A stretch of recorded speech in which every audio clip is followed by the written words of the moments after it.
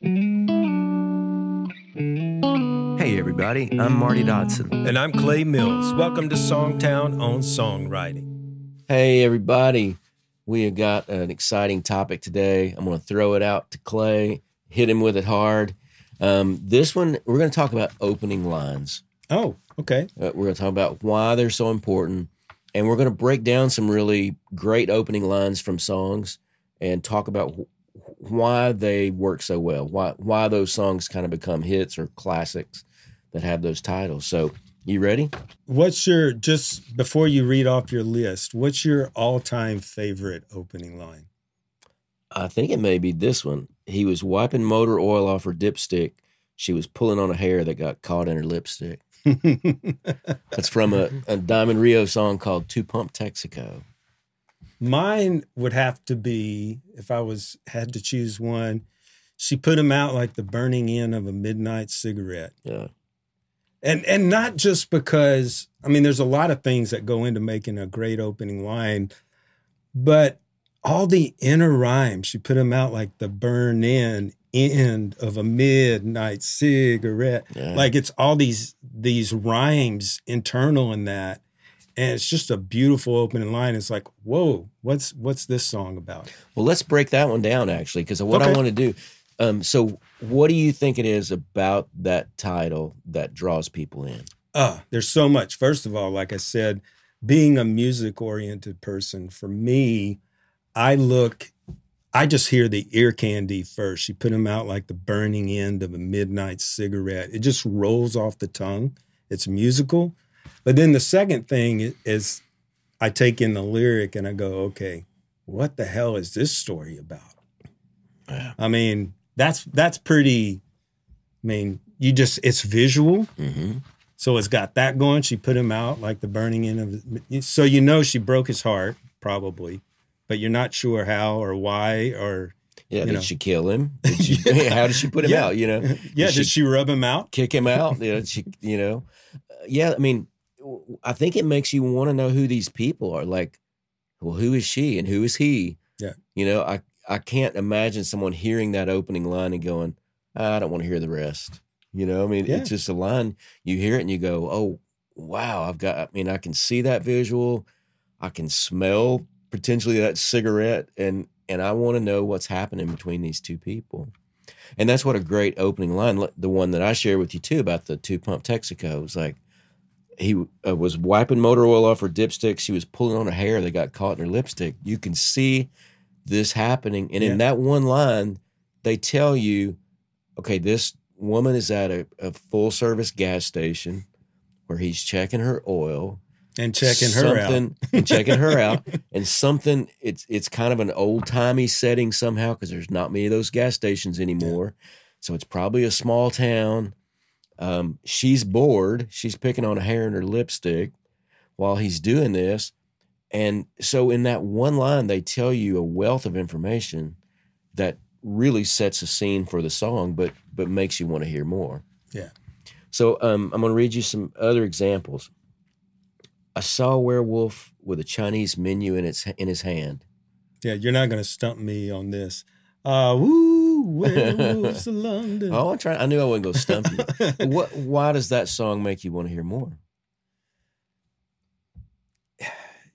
Honestly, when that song comes in, as a listener, the music is so infectious and fun that for me, that opening line could almost be anything and I would still be into it.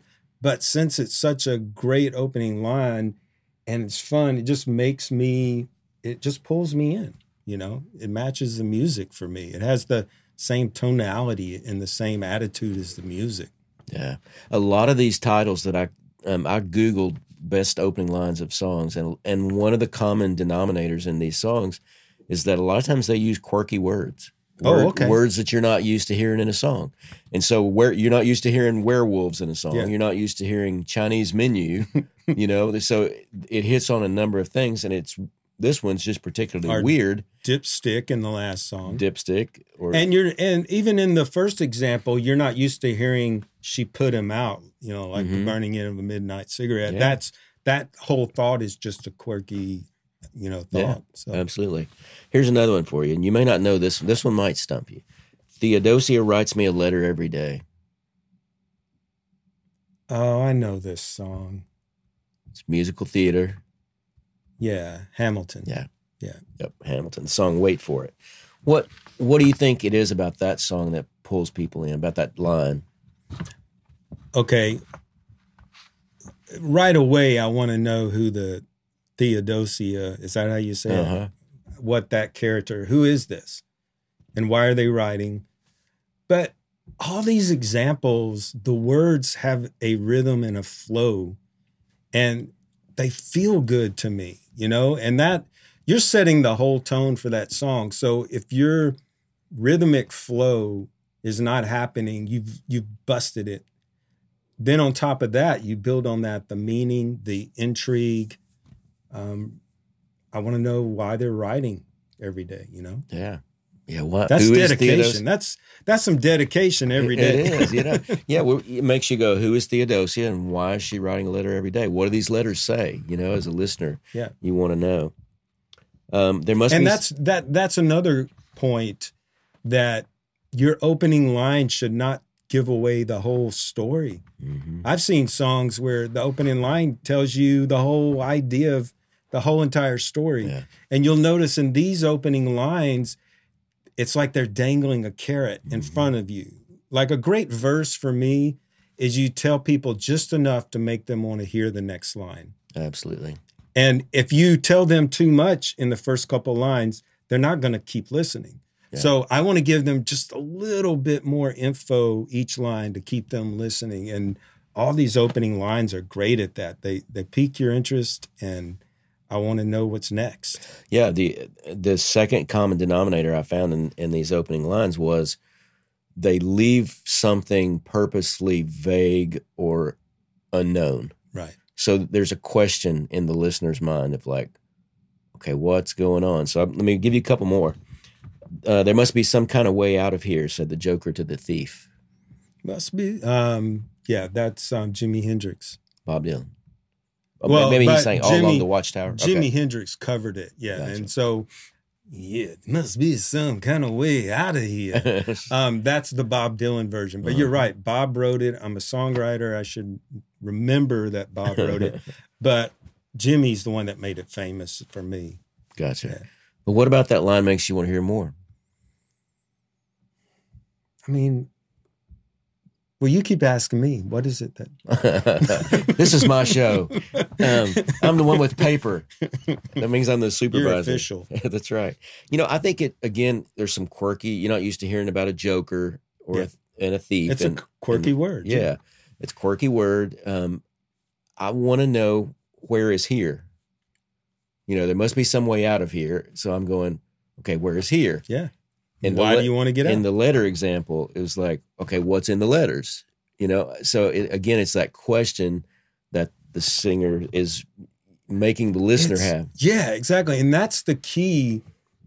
So many aspiring writers, when I critique their work, they pose a question, they ask a question.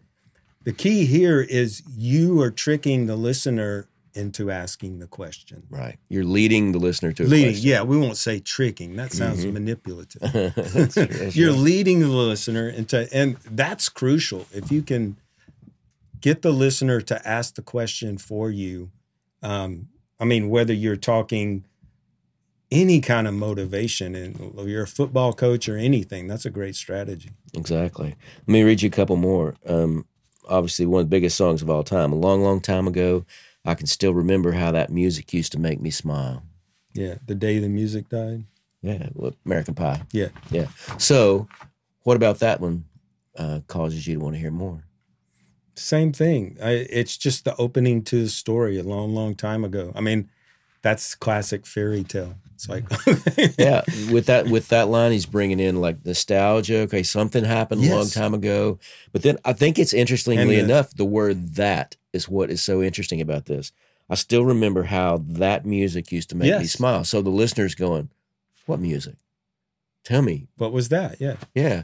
Goes on. Hello, is there anybody in there? Song "Comfortably Numb." In where? Yeah. Is the question. Maybe he's in there and he's thinking there must be some way out of here. Here's a little bit of different example. I hurt myself today to see if I still feel. Yeah. The listener's going to go, 9 Inch Nails. Do you? Yeah. Johnny Cash and 9 Inch Nails. But the listener's going to go, well, do you still feel? You got to tell me more. I have a mansion, forget the price. Ain't never been there. They tell me it's nice. Yeah. Maserati does 185. Uh-huh. Again, quirky words. They took my license and now I can't drive. Yeah. And the interesting thing too, and we see this mistake when we're critiquing songs a lot, is most of those opening lines don't have the title words in the opening line. Mm-hmm. Because, and I've seen that, if the song's like, You Broke My Heart, so many times I'll see songs that put heart in the first line. Mm-hmm. I don't think my heart can take it, or whatever. You might have a different line, but you use the, and to me, that's just, I'm not saying you can't ever do it, but it really spoils the punch. How, we were talking in another episode about how you like a title to really hit hard. And if you use one of your words in your title in your verse, it just kind of sucks some of the power out of it when it hits in the chorus. Usually, not always, but usually. Yeah. We won't discuss all these. Let me just read you a few more. Like a bird on the wire, like a drunk in a midnight choir, I've tried in my way to be free. Again, quirky words. It's like, it puts you into a story like a drunk in a midnight choir. Yeah. Like I can just see that, you know. Hey, you've probably been that, haven't you? Yeah, I've lived that. Here's another one. Birds flying high, you know how I feel. Sun in the sky, you know how I feel. I go, well, the birds and the sun know, but I don't know. Yeah. So tell me, how do you feel? That kind of Obviously, thing. everyone else knows. But exactly. Everybody but me is in on the secret, If you want to run away with me, I know a galaxy and I can take you for a ride. Again, it's like, okay, where's the galaxy? And who are these people that are talking, So, I think one thing to think about with your opening lines is that that's your first shot to get somebody to listen, to keep listening to this song. And if it's something like this with interesting words or interesting concept, people are going to want to hear more. They're going to have questions that you're going to hopefully answer later on in the song. Yeah, let's talk more about that in just a second. First, I want to mention Sweetwater, our sponsor. They've been with us from the beginning. Great company. I get all my gear from Sweetwater. Check out the liner notes for songtown.com. Check them out.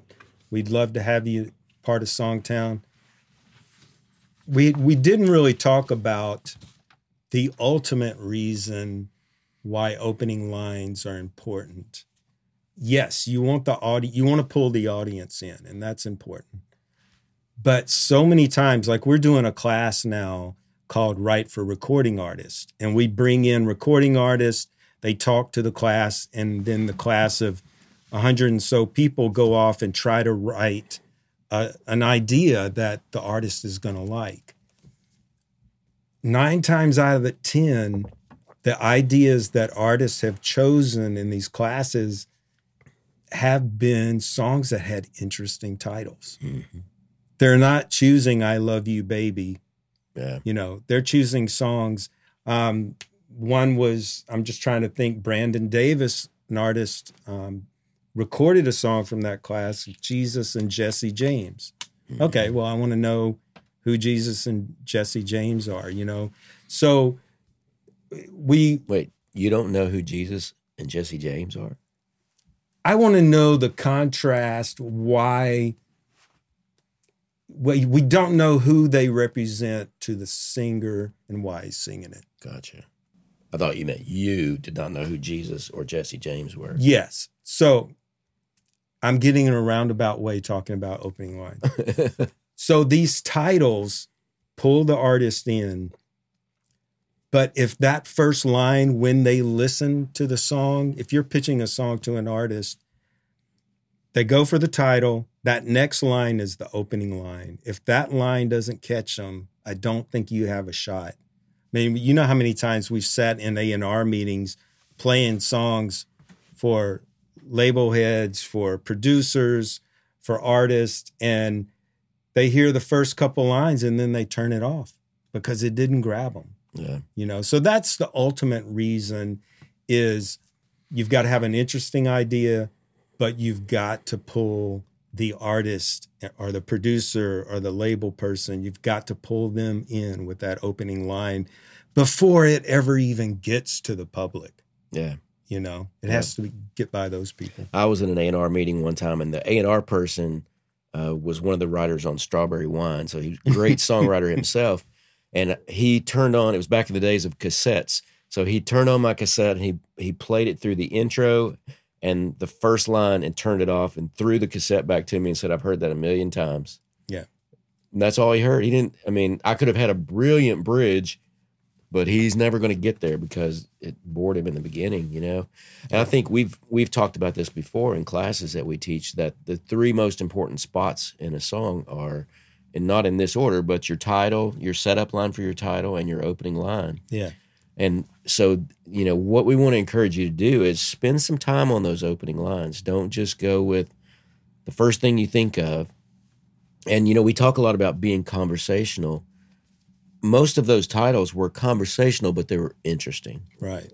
You know, only the werewolf was so far-fetched that you go, okay, that's just completely made up. You know, and people, when we talk about conversational lyrics and how important they are, people always bring up, well, listen to this Taylor Swift verse.